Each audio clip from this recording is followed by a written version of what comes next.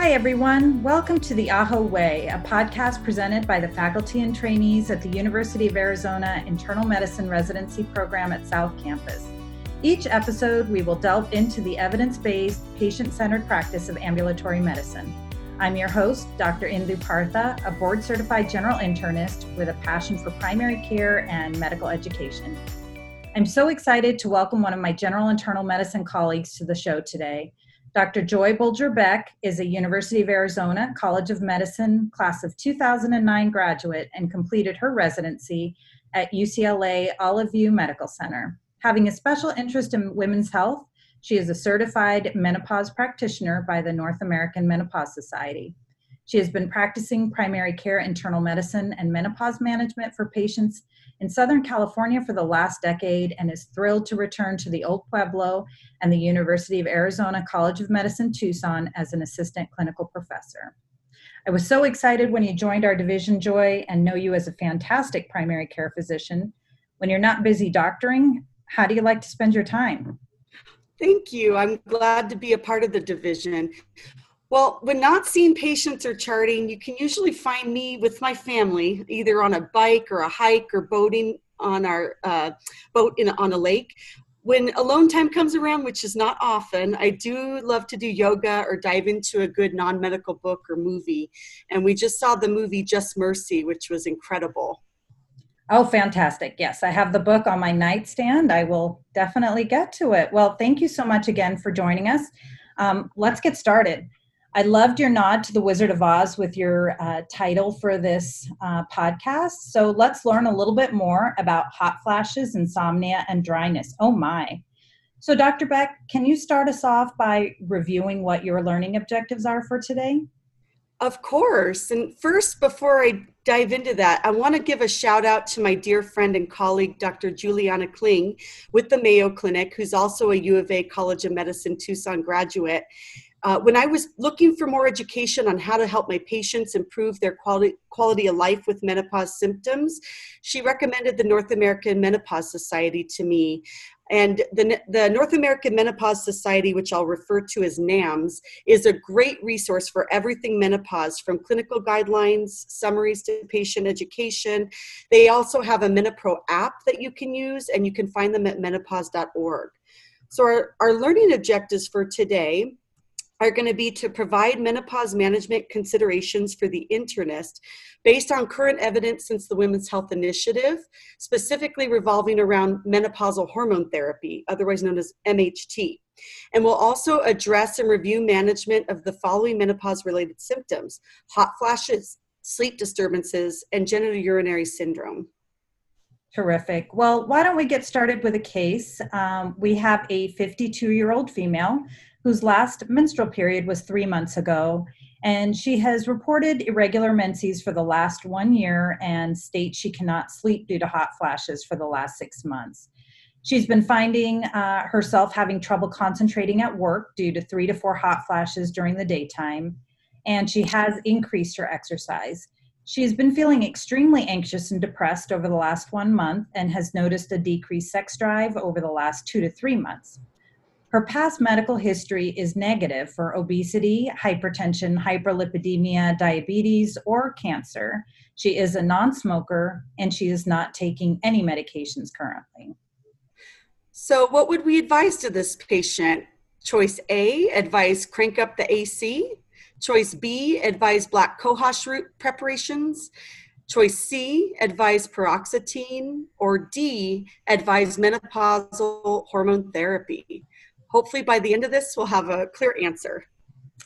Terrific. Yep, I hope so as well. And I am definitely old enough, when you mentioned menopausal hormone therapy, to remember when everyone was prescribed hormones. And then when things suddenly took a 180 after the Women's Health Initiative findings were released, suddenly everyone's hormones prescriptions were discontinued cold turkey.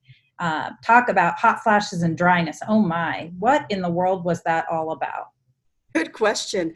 So if you remember, the Women's Health Initiative published in 2002, and there were 161 809 women in the study, ages between 50 and 79 years old. Large study across 40 clinical centers. They were given conjugated equine estrogen and medroxyprogesterone acetate. And the concern is that in this very large multi-centered study, there was an increased risk shown of breast cancer, coronary heart disease, and stroke, and PE in these women. Yes, I remember it really put the brakes on hormonal therapy in menopause, didn't it? Yes, it did. And we'll dive into why newer studies, along with subgroup analyses of the Women's Health Initiative, have helped our thought process change over time. That would be really helpful and informative. I know this might be a basic question, but maybe could you please first start clarifying what exactly is meant by the terms perimenopause, menopause versus early menopause? Great question. So perimenopause is that transitional period from reproductive years into menopause. It's usually associated with some symptoms, some irregular menses, hot flashes, sleep disturbances. The big highlighting characteristic that a woman's perimenopausal is there's usually some sort of change in their menstrual cycles with any of those associated symptoms. And it can start a few years prior to menopause. Some women continue to experience those symptoms that start at that time for 5 to 10 years or more. Menopause, on the other hand, is when menses actually stops, and it's confirmed once there's been 12 months of no menses. But after that point in time, the woman's considered postmenopausal. The average age of menopause is 51, and it usually occurs between 45 and 55. There can be premature or early menopause. Premature is prior to the age of 40. Early menopause is any time that the woman has been stopped having menses for a reason other than natural, such as having their ovaries removed by surgery. Early menopause is known to be associated with adverse long-term health consequences, such as increased overall mortality, coronary heart disease, dementia, Parkinsonism, osteoporosis, mood disorders, and sexual dysfunction. So menopausal hormone therapy is definitely recommended at least until the natural age of menopause, unless there's some big contraindication to that. That makes a lot of sense, and I appreciate that explanation. I think sometimes those terms are used probably a bit interchangeably and probably a bit incorrectly. So let's get into the actual discussion of hormones, starting with bioidentical hormones. I've had patients ask me for bioidentical menopause therapy. Can you explain a little bit what they actually are referring to, and what's your take on this form of therapy? Yeah, bioidenticals are a very hot topic online and in the media. So what the term actually means is just that the medication is the same chemical and molecular structure as hormones that are naturally produced in the body. But it's become a bit of a marketing term based on custom compounded supplements produced based on salivary and blood levels, which are not found to be reliable. And these custom compounded hormone preparations are not FDA approved. There could be potential harm and unknown risks from custom compounded bioidentical hormones, as we don't know if the active ingredients are absorbed appropriately, or if these custom compounded supplements, they're often in pellets or creams. We don't know if they can provide predictable levels in blood or tissue. So the North American Menopause Society supports the actions of the U.S. Congress, FDA, and other scientific organizations that have warned about the potential harm and unknown risks from these custom compounded bioidentical hormones. Should we tell our patients not to use bioidentical hormones and just go with those that are commercially available? Well, actually, if a patient does specifically want to use bioidentical hormones, there are FDA-approved available bioidentical hormones, such as transdermal estradiol and oral micronized progesterone are both considered bioidentical, meaning the same chemical and molecular structure to what the ovaries produced. It's very important to note, estrogen is the most effective treatment for vasomotor symptoms, reporting greater than 90% reduction in vasomotor symptoms on menopausal women with estrogen.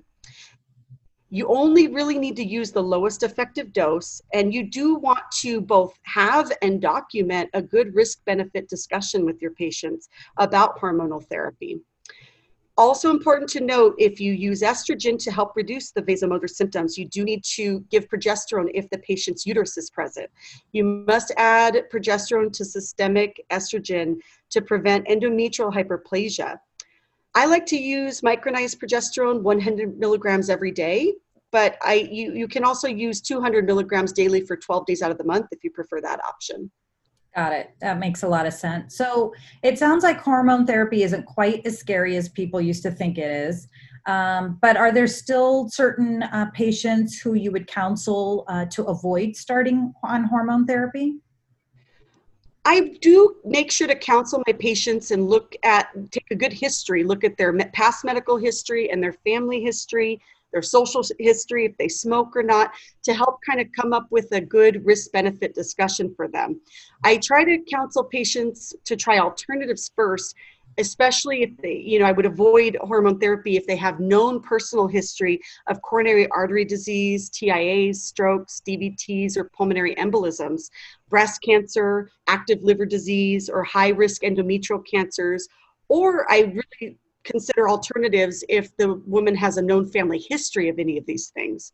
I'm very cautious to counsel my patients on trying to do risk reduction if they are smoking, to quit smoking, to get their uncontrolled hypertension, hyperlipidemia, or diabetes under control prior to trying menopausal hormone therapy, and try alternatives first until they can get those risks under better control. Okay. So it sounds like you really do have a lot of discussion and counseling with your patients.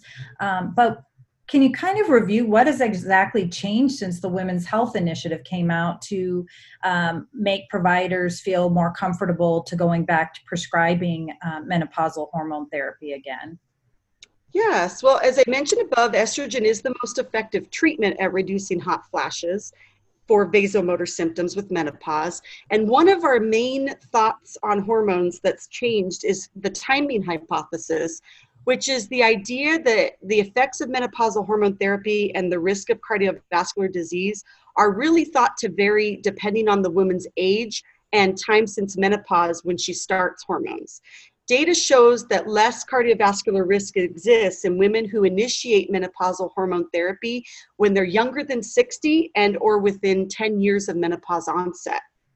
This was found in both a subgroup analysis of the Women's Health Initiative, looking specifically at the 50 to 59-year-old women in that study, where there was a protective effect in the estrogen group in regards to myocardial infarction, cardiovascular disease, and death. It's also been shown in a more recent study, the ELITE trial, that looked at 643 women, looking at their progression of atherosclerosis measured by their carotid intima media thickness. And it found that there was a difference in the time of initiation of menopausal hormone therapy. There was a benefit for cardiovascular risk when initiated less than 6 years past menopause, but not a benefit when initiated greater than 10 years past menopause.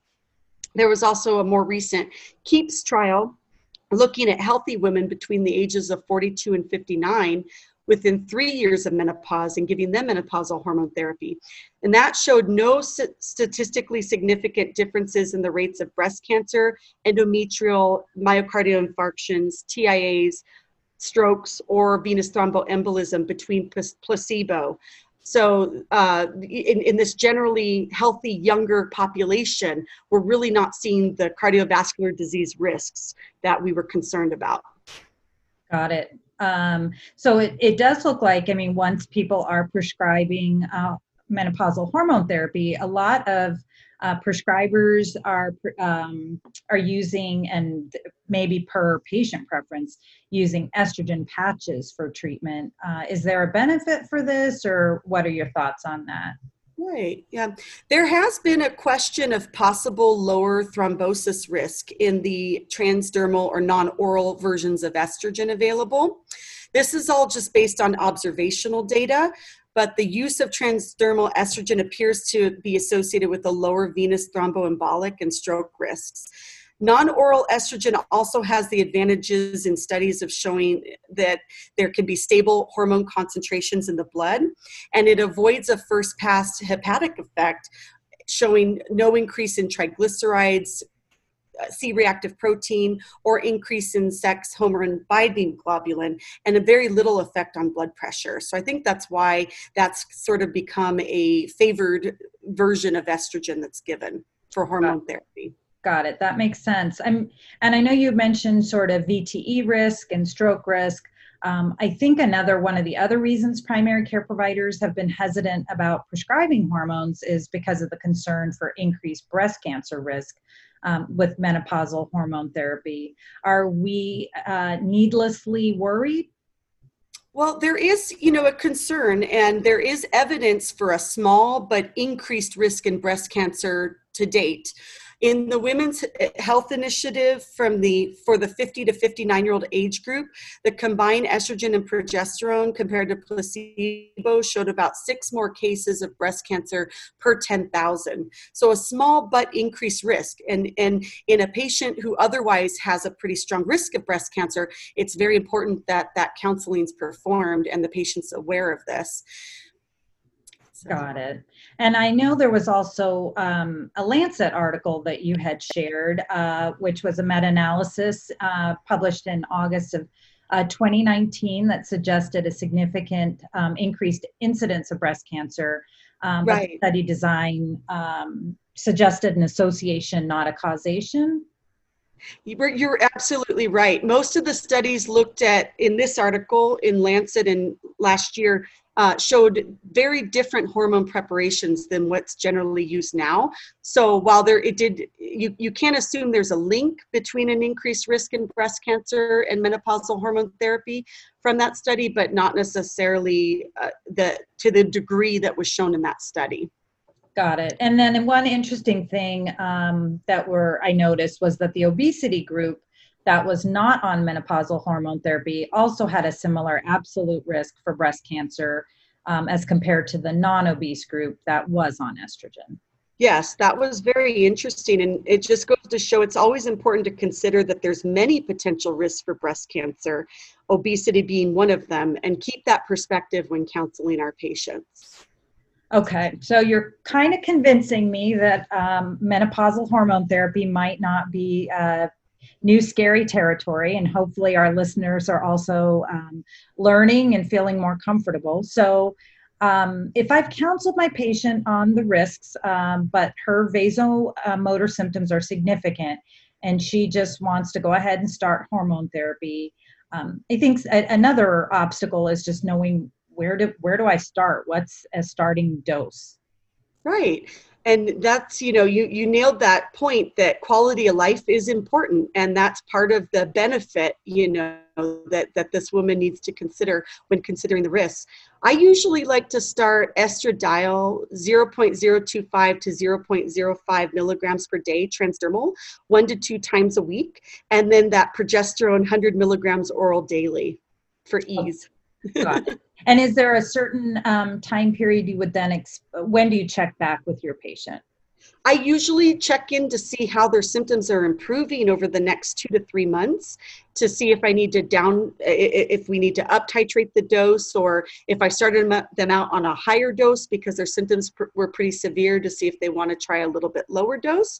And then I usually counsel them and see them once a year, at least, once they're stable and symptoms well controlled on the medication, to see if they want to continue, if they, make sure they're up to date on all their health screenings, and see where they are in their hormone therapy journey.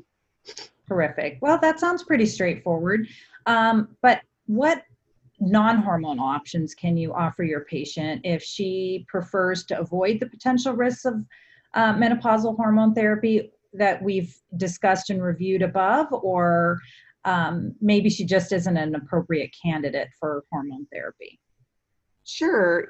Important to note, the non-medication options for hot flashes that became very popularly publicized when the Women's Health Initiative came out haven't been shown to show any evidence of benefit in any randomized controlled trials, but Some things that certainly don't hurt to try, but aren't necessarily evidence-based would be exercise and weight loss, avoiding a lot of alcohol or spicy foods, trying cool compresses or fans, although not at all shown in evidence to be beneficial for the vasomotor symptoms.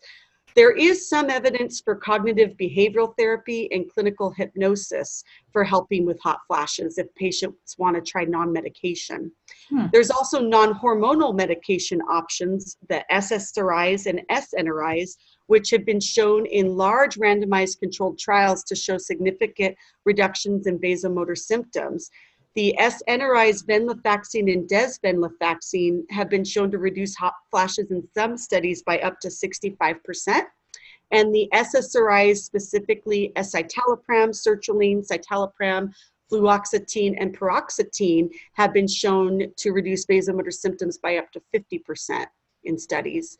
There's also some that use gabapentin or pregabalin. There's only 3 trials showing some evidence for this, not as much data available, and oxybutynin, although that one's not used as commonly. So some evidence, small evidence for those as well. So I've heard about some SERMs, or selective estrogen receptor modulators, being used for hot flashes. I was kind of intrigued about that. Can you tell me a little bit more about that? Yes. So it's interesting because we usually think of SERMs like tamoxifen and raloxifene, which have side effects of hot flashes, but there is a relatively new FDA-approved called bazadoxifene and conjugated equine estrogen, brand name is Duavie, which shows estrogen agonistic effects on bone and liver and antagonistic effects on the breast and uterus. It's been shown to improve bone density, vaginal atrophy, and reduce hot flashes without an increase in endometrial hyperplasia. The only thing is it hasn't really been studied yet for breast cancer prevention, and because it's fairly new, we don't have a lot of long-term safety data yet. Got it. So way back when, I used to have quite a few women who would ask me about the use of testosterone in menopausal management. And I would say specifically in relationship to perhaps a decreased libido and a dissatisfaction with their sexual intimacy with their partner. Is there a role for testosterone in menopause management? Great question. A lot of women are taking testosterone or asking about this. And so far results from large observational studies generally have found no association between androgen level in women and overall female sexual function. It appears that physical and psychological factors seem to be more significant predictors of distressing sexual problems in women. But there is a condition called hypoactive sexual desire disorder in the DSM-4, which is the persistent or recurrent deficiency or absence of sexual fantasies and desire for sexual activity with a marked distress or interpersonal difficulty not otherwise accounted for by another general medical or psychiatric condition. And in 2019, there was a global consensus position statement endorsed by numerous menopause and endocrine societies stating that the only evidence-based indication for testosterone therapy for women in menopause is for the treatment of this hypoactive sexual desire disorder. And there's data supporting that a moderate therapeutic effect can occur in postmenopausal women treated with testosterone that are diagnosed with that disorder. However, it's important to note that treatment should only achieve blood concentrations of testosterone that would approximate a woman's premenopausal physiological concentrations of testosterone, which is usually only about 1/10 of a men's usual dose. And the panel does recommend against use of custom compounded formulation or pellets, which can result in supraphysiologic levels of testosterone, which we know has detrimental side effects. Got it. So I know you've covered the vasomotor symptoms related to menopause. You were discussing some of the sexual dysfunction. Many of my peri and postmenopausal patients are struggling with sleep or the lack thereof. Any suggestions on how to approach this? Yes, that's true. In a 2007 survey, about half of midlife women report sleep problems, and peri and postmenopausal women are twice as likely to use medication sleep aids. So we think that the sleep problems in menopause at this point are multifactorial in terms of there's midlife stressors going on. There's also a higher incidence in mood disorders during this time of life. There's vasomotor symptoms from the hot flashes during menopause affecting the sleep problems, along with physiological changes like frequent urination that can start up around this time. So the poor sleep, however, likely has a cascading effect on mood, libido, and overall health. So it's really important for us to address these sleep problems. There's insufficient evidence at this point to recommend menopausal hormone therapy specifically just for sleep. Okay. Unless there's vasomotor symptoms involved. So we really want to look at the root cause. If there are hot flashes that are severe vasomotor symptoms, then we'll treat them with menopausal hormone therapy if the patient's an appropriate candidate. If they have urinary symptoms, we want to consider overactive bladder management as we normally would. We want to look at, are they having depression, anxiety, severe stress? We want to address that and consider cognitive behavioral therapy or medical management if needed. And we want to always remember to screen for sleep disorders like obstructive sleep apnea and restless leg syndrome that could be present. Yeah, that makes a lot of sense. I think, as you mentioned, very multifactorial for a lot of women at this particular stage of life. How about the approach to treatment for women who complain of more localized symptoms? For instance, only complaining of vaginal discomfort or pain with intercourse.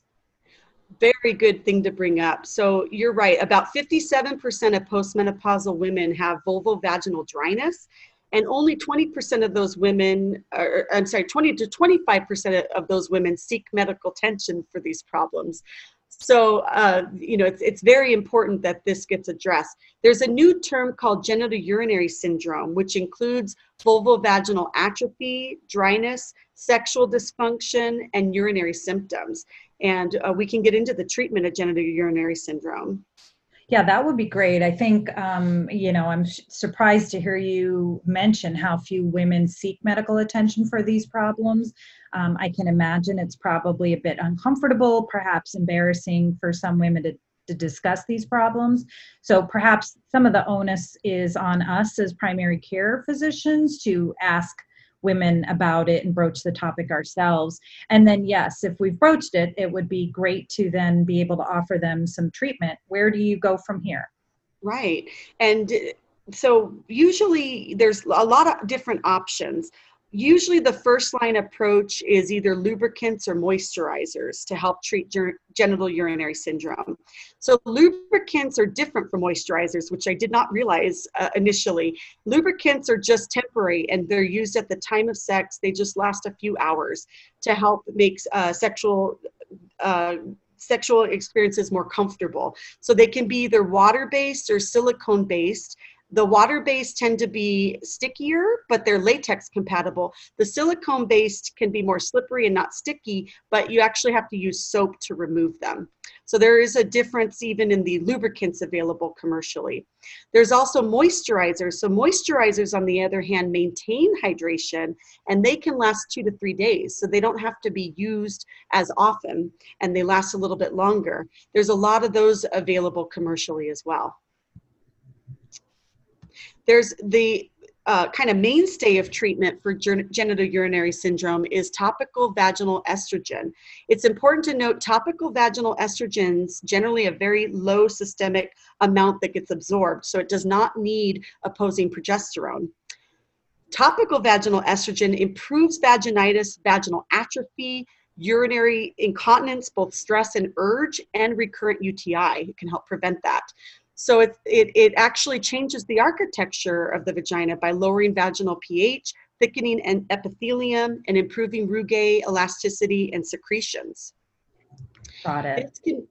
This can be available both in creams, rings, and tablets. Okay. And I have to ask you about this treatment called Mona Lisa that I have seen ads for. What exactly is it, and what is the reason these medications and procedures always have to be named after women? I'm not sure you have an answer for that. We'd have to ask our marketing colleagues, but what is the Mona Lisa treatment? So the Mona Lisa is also known as the vaginal fractional CO2 laser for vaginal atrophy. So it's a laser treatment that stimulates new collagen synthesis and can restore permeability of connective tissue. So making that architectural reversal sort of vaginal atrophy to help prevent that change. There's ongoing clinical trials still, so we don't have a lot of long-term data, but we're anticipating that the data from those will help clarify the risks and benefits of this treatment. Well, I will look forward to getting some updates from you. Now, what if our patient has a history of estrogen-dependent cancers? Shouldn't we just avoid any estrogen at all, even topically?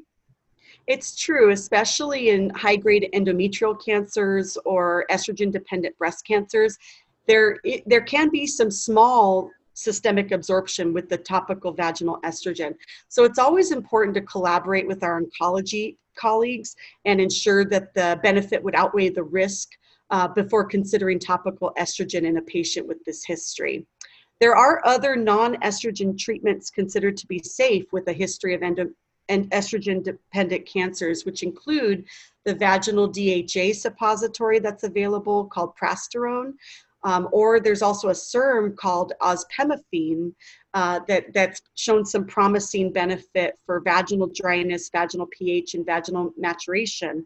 In a large 52-week extension of the study, there were no increased cases of DVT or endometrial hyperplasia with this serum, and it had a favorable effect on bone density. The downside is 8% of women on this serum reported hot flashes. So you trade one side effect for another. So that's just important to note. It did show an inhibitory effect on breast tissue in animal models, but it's not yet been studied in breast cancer survivors in the United States. The FDA did put a warning on this for endometrial cancer and DVT as well, even though that wasn't shown in the large extension study. Well, this has been so very helpful, Dr. Beck. I think our listeners are going to feel much more comfortable about counseling and treating their patients who come in to discuss menopausal concerns into the clinic. I'd love it if you could close our discussion today with some take-home bullet points. Yeah, so the bullet points would be that for intolerable vasomotor symptoms, hormone therapy is the most effective. You do need to make sure that the benefits weigh the risks for many symptomatic women. And in general, they do outweigh the risks for the majority of women before the age of 60 or within 10 years of menopause, starting on those hormones. It does require a risk-benefit discussion with the patient and to reevaluate regularly with the patient to ensure benefits are still likely outweighing any potential risks. Early menopause, either by surgery or with primary ovarian insufficiency prior to the age of 40, a woman should be on menopausal hormone therapy at least until the natural age of menopause. For sleep disturbances that are common in menopause, let's make sure to address those. And if vasomotor symptoms are involved, hormones may benefit, but otherwise, let's delve into the sleep issues, try to find the root cause, and try to help treat that sleep problem. Genitourinary syndrome includes multiple conditions, and vaginal estrogen is of greatest benefit, but there are alternatives if patient isn't a great candidate, so make sure to look into those. It's our 52-year-old female that we opened up with who had the last menstrual period 3 months ago, who was having difficulty sleeping, concentrating, hot flashes, some mood changes, decreased libido, with a pretty benign past medical history, non-smoker. I'm going to take a stab at this, and sure, we could have her turn up the air conditioning. Perhaps the paroxetine would be helpful for some of the hot flashes, as you mentioned, SSRIs. As a possible use for that. But it seems for this patient, I'm going to say D, advise menopausal hormone therapy. Ding, ding, ding, you're the winner. All right. Well, thank you so much for helping me out today, Joy. I really appreciate your time. Thank you. It was a pleasure being here. And to our listeners, thank you so much for joining us today. We are grateful for your support and hope you will subscribe to our podcast and leave a review so that others can find us.